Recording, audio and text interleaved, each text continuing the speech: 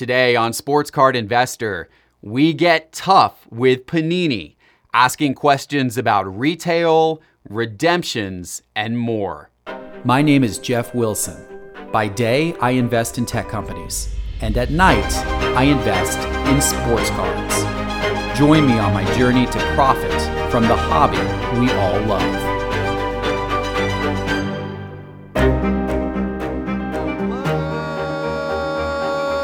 Sports card investors, and welcome to another episode. Excited to have you back with us today, and I think you're going to enjoy this conversation today. This is from the virtual holiday sports card con that we did a couple of weeks ago, where during it we were joined live by Tracy Hackler from Panini. And Tracy did a wonderful job of taking on all of our questions. And he said, ask me whatever you want to ask me. So, we talked a lot about a lot of the great things that are going on in the hobby, but we also asked him some challenging questions about what's going on in retail with all the cards, sold out all the time, and, what's going on with redemptions and various things like that that can be pain points for sports card collectors and investors. So this interview today, very informative, a lot of interesting answers. I think you're going to enjoy this. I also think you're going to enjoy tracking your collection and watching price movements in Market Movers. As you know, Market Movers is the ultimate software tool to help you get ahead of the markets and profit from the hobby that you love, including collection tracking, where every single day you can log in and see how the value of your collection is going up or down. It is a great thing to get your cards in there over the holidays and be ready for the new year and the basketball season where prices are already going crazy, the football playoffs, baseball not too far from now. Lots of reasons to get your collection into Market Movers today. Check it out by going to sportscardinvestor.com and clicking on Market Movers in the main menu bar. All right, let's get to this interview with Panini. Without further ado, please welcome Tracy to the show. All right, we are back here, and we are going to bring on Tracy Hackler from Panini. Looking forward to this interview. Tracy, you are here live. Welcome to the virtual holiday.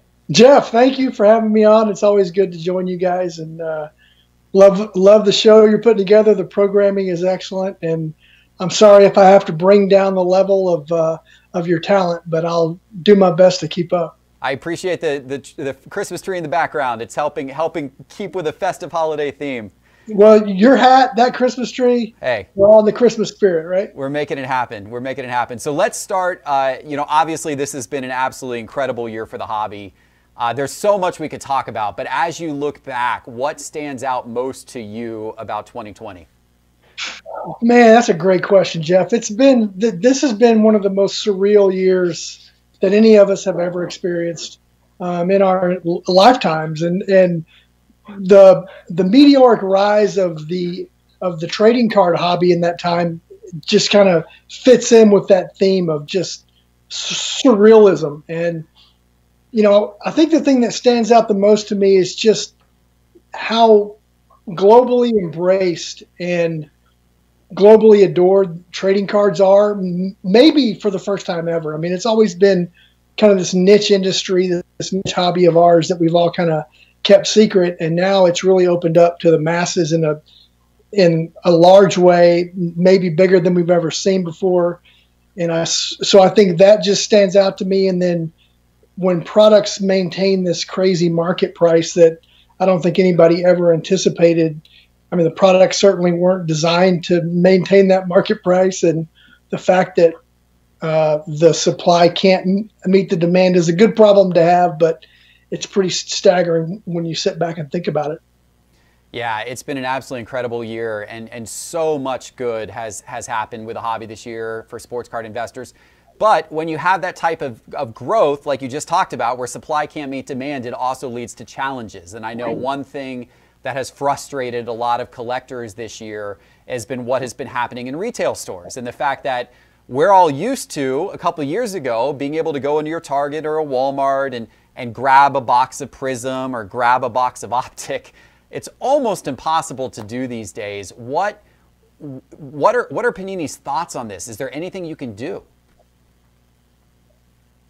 Yeah, we're equally frustrated in a big way. What we've done, we've actually taken a lot of steps, probably more so behind the scenes than a lot of people even are aware of. But we are frustrated about it. We, as you can imagine, the lion's share of the communication we're getting right now from consumers, either on social or through email correspondence, is about this very topic. And what we do as a company, primarily our VP of Sales, DJ Kazmarak, is kind of the man at Panini spearheading this. But when we hear about these instances of stores that are having these issues, we kind of gather as much information as we can, research it, and when we have all the information, we go to our retail distribution partners, MJH and Excel, and we express our concern about what maybe is going on in the trading card sections. In many cases, that has led to people being terminated, unfortunately. It's led to a lot of merchandisers being reassigned to different departments because they're not properly equipped to handle what's taking place in the trading card sections right now. We've kind of spearheaded a complete retraining of folks in those merchandising positions on how to handle this crazy demand that we're seeing. And then other steps, a lot of times now, the trading card sections at both primarily Target and Walmart are being stocked when possible after hours or in non-prime time, so that things are getting on the shelf as they should. But there's really only so much we can do as the trading card manufacturer to kind of police it. But we are constantly talking to our retail partners and our distribution partners on how to kind of make that a better situation. And I think we've taken many great steps and probably more to come for sure. Do you think we'll see more stores go to like moving the product behind the counter and saying, you can only buy one box per customer? I've seen that it seems like there are certain locations of like Target that had moved to that, but right now it's not very consistent. Yeah, I think there's probably some kind of happy medium where that makes a lot more sense. The problem that we're up against as well is that Walmart and Target aren't in the business of trying to limit people from buying things in their store. So, but I do think there is something that can be done more along the lines of what you're talking about, Jeff, to kind of limit or per customer purchase limits. And I don't think any of that stuff's off the table, but there's a lot of calls, a lot of meetings going on the daily about how we kind of make this situation as digestible as we can. Yeah, and I understand the challenge. You're right. Walmart and Target are not, as you just said, they're not in the business of limiting customers buying things. That's not what they do with any other product, really. So why would they do that with trading cards? So that's challenging for them. Now, I will say, as much as everyone in the hobby complains about the fact that, products aren't available at retail, the opposite would be that you print to demand and you print so much that, it's always available in retail because you're just going to print more and more and more and more and more, which is what happened in the 1980s. And so I will say that the fact that it is so scarce in retail does at least provide me with confidence as a investor that you are not overprinting, you are not even meeting current demand with the print runs that are going on today. No, that's a great point, Jeff. And I was going to bring that kind of up when you got to another question later in the interview. But yeah, you're right. I mean, if there is a fear that we're going to go back into the early 90s and we're going to overproduce. I mean, there's a bunch of factors that are different now, but one proof positive that we're not going to do that is you can't find the product. And it is we just lost Panini. We just lost Panini. We have been signed out. Interesting. I think the sports card gods are watching this interview and they're like, oh, wait a minute, where's Jeff going with these questions? Here, we need to get some help over here we got to get Tracy back on here. The computer was literally like, we have detected a security violation. We must terminate this call immediately. I don't know what I said. Is print runs perhaps on the, is this on the watch list now? Are we on is the NSA watch list monitoring the print runs at Panini here? I don't know. We're going to get Panini back on. All right, we're going to have Tracy back on here hopefully in about 30 seconds. Okay, I have to go. All right, we're connecting now. Whoops. That was 1 second, Tracy. We're going to bring you back on the screen here. Skype popped up and said we have detected a security concern with your conversation. So I don't know. I don't know. I'm saying, is the National Security Administration getting involved in policing product at retail stores? Is that what's going on now? But don't we take this seriously, man? Yeah. But no, we were talking about print runs, and you were just in the process of saying, I was saying how you could print to meet the demand, but obviously that is not happening. And you were talking about how you guys talk about that type of thing all the time.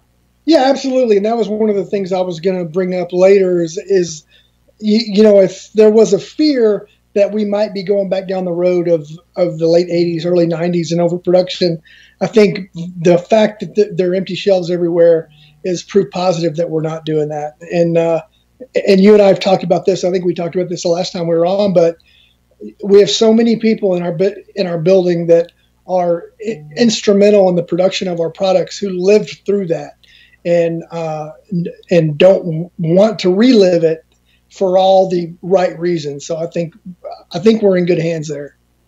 Now while we're on that topic, I believe you that Panini is being very cautious about print levels. I very much do. But why wouldn't Panini, or really, and it's not just Panini, it's any of the manufacturers, want to publicly disclose how many of a certain card are printed? Like, I know you obviously do that. You have certain serial numbered cards, but those are the lower print volume, the rarer ones. We're kind of all left to guess how many base cards or how many silver cards there were printed in a particular year.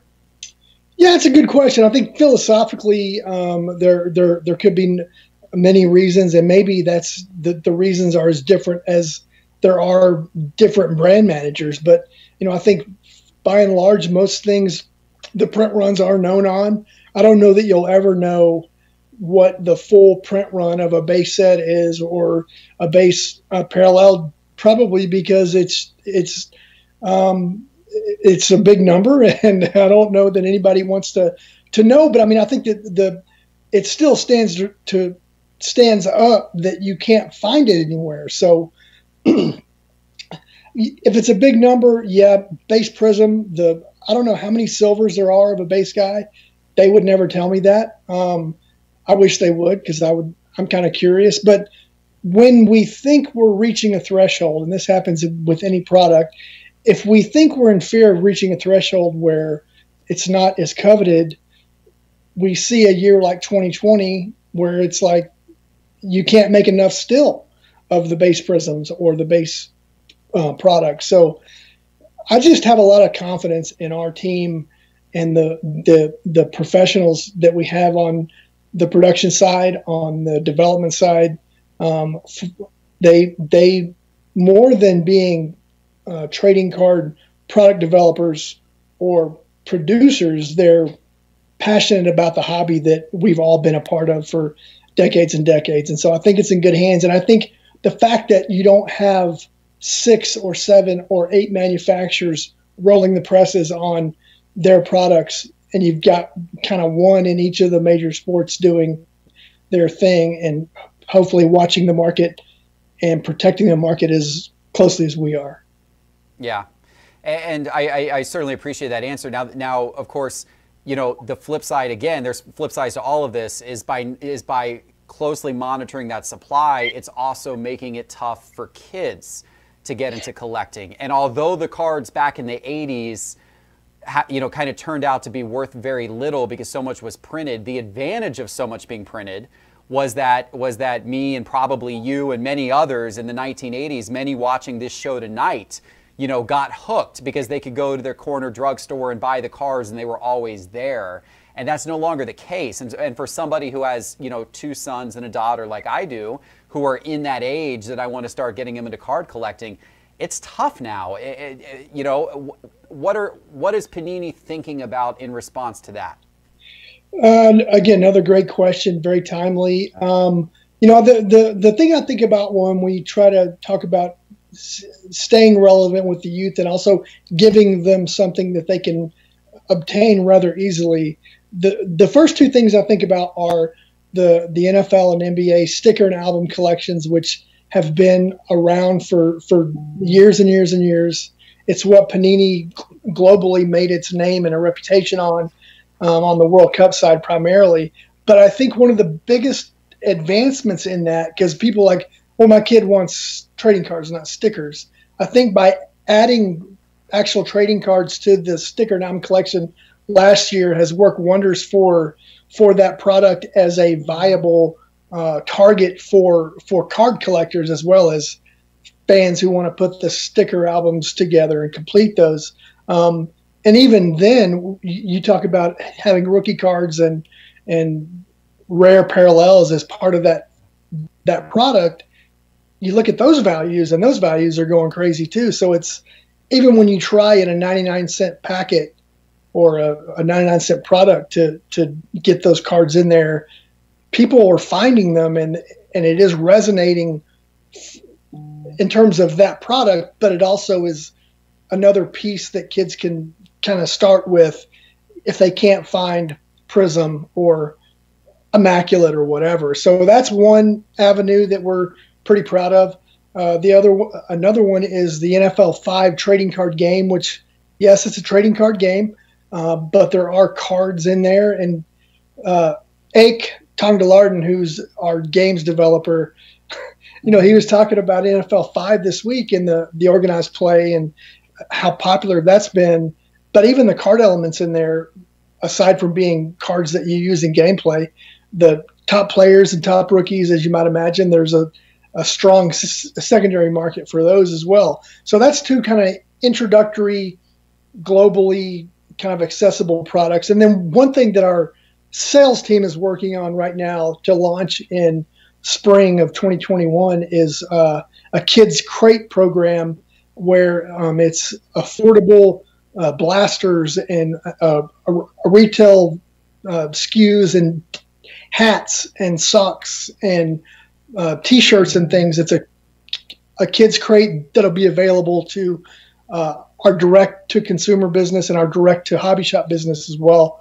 So all direct accounts will have access to that at an affordable price that we can monitor strictly that they're not in turn jacking the price up. Good.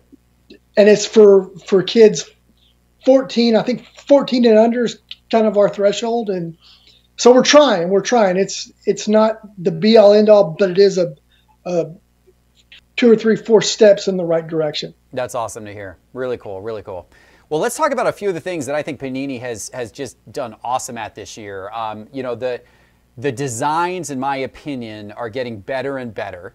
And you've also got new types of inserts coming out that have really, really caught on and taken off in the last couple of years. I'm curious, what is the design process like at Panini? Like how many different designers do you have? Do they work on multiple products, or do they work on multiple sports, or how does that all work?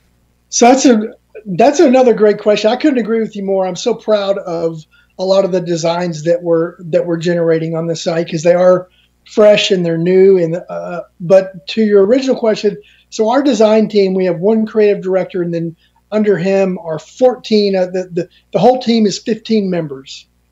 And the thing where we benefit is that it's people in their 50s to all the way to people in their 20s. And so you've got a lot of lifelong collectors who are in our graphic design department. You've got a bunch of newcomers who are just experiencing it for the first time. And so you get all these different perspectives with an eye, obviously, on what are our design tenets and what are brand staples that we need to kind of keep in every product. But then you've got these fresh ideas from these 20-somethings who will come up with something completely different. Think of things completely in a different way than what a longtime collector who's a designer will think of. And then they do a great job of not just keeping So there might be one designer who works on Prism every year, but it's multiple designers working on multiple products, and it's not at all uncommon for someone to be working on Prism Monday, Tuesday, and Wednesday he or she might be working on NBA hoops, and Friday they might be working on select soccer. So it keeps things fresh, and I do think the mix that we have of the talent that we have on the team, the collecting pedigrees that we have, the newness that we have has really led to some really revolutionary designs, whether it's Color Blast or Kaboom. I mean, I know Kaboom has been around for a while, but Color Blast is one that really stands out to me. A lot of the retro kind of 70s, 80s looks have really appealed to me, and I'm just blown away because for like a lot of collectors, the first time I see a lot of our new designs is when the product releases and it's getting broken, and I get to see those, and I'm with you. I think our team has done an excellent job. And do they intentionally, make designs even regarding things like cards that are going to have autos and that kind of thing? I'm curious. One example that I'm kind of curious about is, Prism has elevated itself to be the, kind of that premier set. Obviously we're excluding the very high end like National Treasures here, but outside of that, Prism is your premier everyday set in basketball and football. But it doesn't have on-card autos, for example, right? Those are sticker autos, whereas you have someone, you've got a set like Optic, which actually benefits from on-card autos. Who determines logistics like that? Like could Prism get on-card autos in the future? If so, who would make that call? So that's more a result of when that product is in the calendar. So Prism, for most sports, it comes out relatively early in the year, and we just don't, quite frankly, have time to get that Optichrome technology. Takes a little bit longer to produce, and Prism has been so successful. It's such a juggernaut that I don't know that our team necessarily wants to rock the boat with Prism. But when we can plan out Optic, for example, or Contenders Optic, things like that, where we can have really the benefit of a full production year, and then we have those kind of at the end of the program. It affords us the opportunity to put some on-card forms in there, and then allows us the time to send to the player, and the player needs to take his time to autograph them and send it back. So, but primarily the reason Prism has never really had on-card autographs is because of where it is in the production calendar and the release and when it releases. Yeah, that makes sense. Can collectors look forward to any changes to any of your key sets like Prism or Select or Optic as we move forward into next year? Or do you expect those sets to remain a little more kind of status quo because they are already so popular, and maybe some of the innovation will happen around newer sets or newer inserts? Another great question. You're full of them as usual. So I think for the most part, those kind of landmark or flagship products will remain largely the same. But our product development teams and our design teams are really good about, even if they're minor changes of looking at a product from the first card to the last from the last year and seeing how they can improve it. So you may see minor changes that a lot of folks might not notice, but for the most part, those products are what they are, and they do really well. And people love to collect them. And if we were to change too much about those, we might alienate or tick off some people. So those will kind of remain untouched with the exception of minor changes. And then to your point, I think a lot of the bigger developments will come in other products that aren't as established.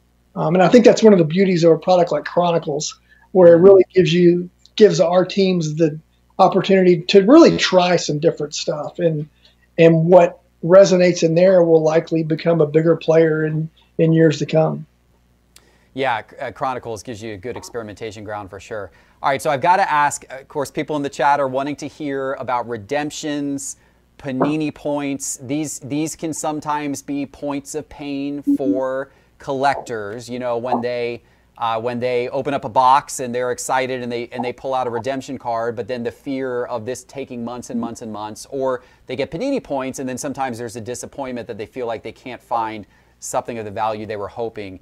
Any thoughts on those programs or how they might change in the future?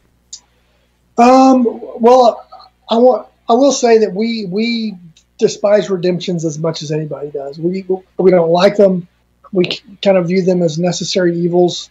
In a lot of cases, the reward site is constantly kind of evolving.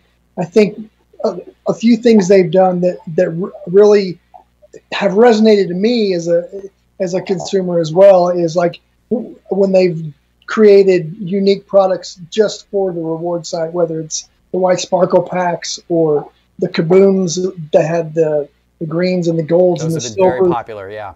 But those things go quickly, and people kind of know when our team is updating new inventory, uploading new inventory, and they're there waiting, and it goes quick. And I understand that it's an imperfect temporary solution, I'll say, for the nirvana or the euphoria that we want to get to with where there's a world with no redemptions or no points. But until that's possible, and then in terms of like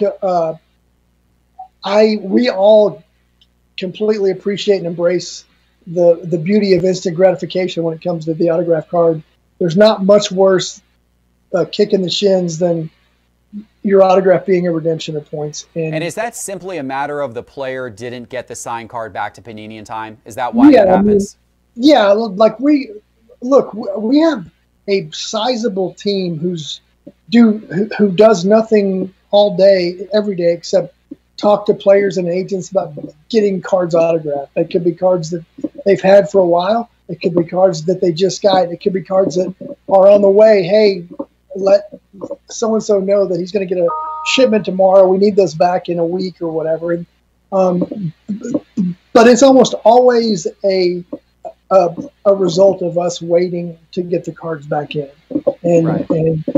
And sometimes cards get lost in the mail, and we got to remake them, or we got to resend stuff out. And so there are kind of hairy points to it. People know we all know and have a love-hate relationship with redemption cards. But one of the things that I'll give our team credit for, both on the autograph acquisition side and the customer service side, is we never like to give up on a guy. So if we're at a stalemate and the guy says he's not returning the card, he's not signing, or we hardly ever give up on a player that matters. And so sometimes that can take a year, sometimes it can take 5 or 6 years. But if it's a meaningful card to a lot of people, we're going to try to stick it through and see it through and get the card back in and get it redeemed. Yeah, and I know dealing with athletes can be a difficult thing at times. They've got their own schedules and their own agendas at times, so I get it. I do love on the Panini points, I do love when you do special releases of product just available for Panini point holders. I feel like that really enhances the value of them. So hopefully we see more of those great things in the future. So. Yeah, I agree. I hope we do more of those too, because it does help, and and there are people, as you know, there's a market for points, and people it just takes a little bit more research. You got to be a little bit more savvy, but I mean, there's a payoff there if you're patient enough and you are ready when the time's right. All right, let's wrap on this final question, Tracy. What are you looking most forward to in the hobby for 2021? I'd like the Broncos to be successful. Would be a good start for me.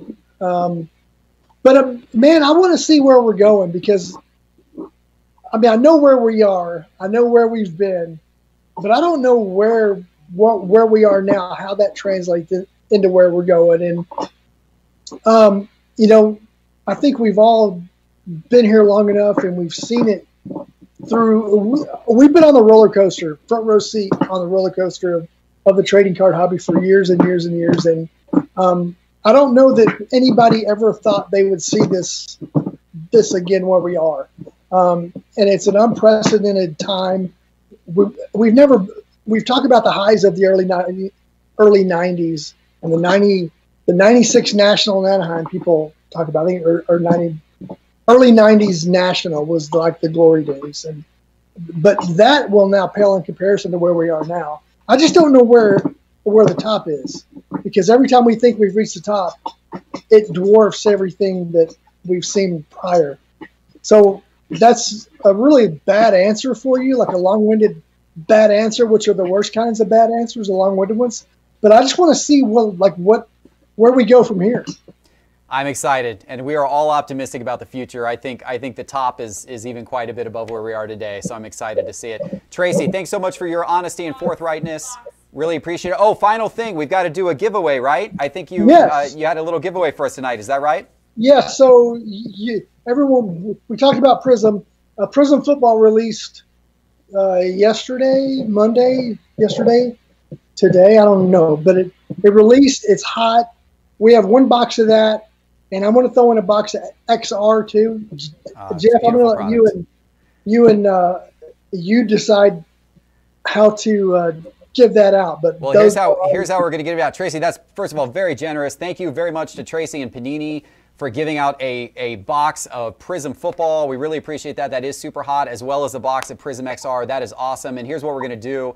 We're going to ask everyone in the live chat what their favorite under the radar Panini set is and why. Tell us a Panini set, a Panini product that is under the radar and why. We're going to take 2 answers, and we're going to give each of those people one of those prizes. Thank you very much, Tracy. Appreciate it. We'll talk to you again soon. Thanks you for being part.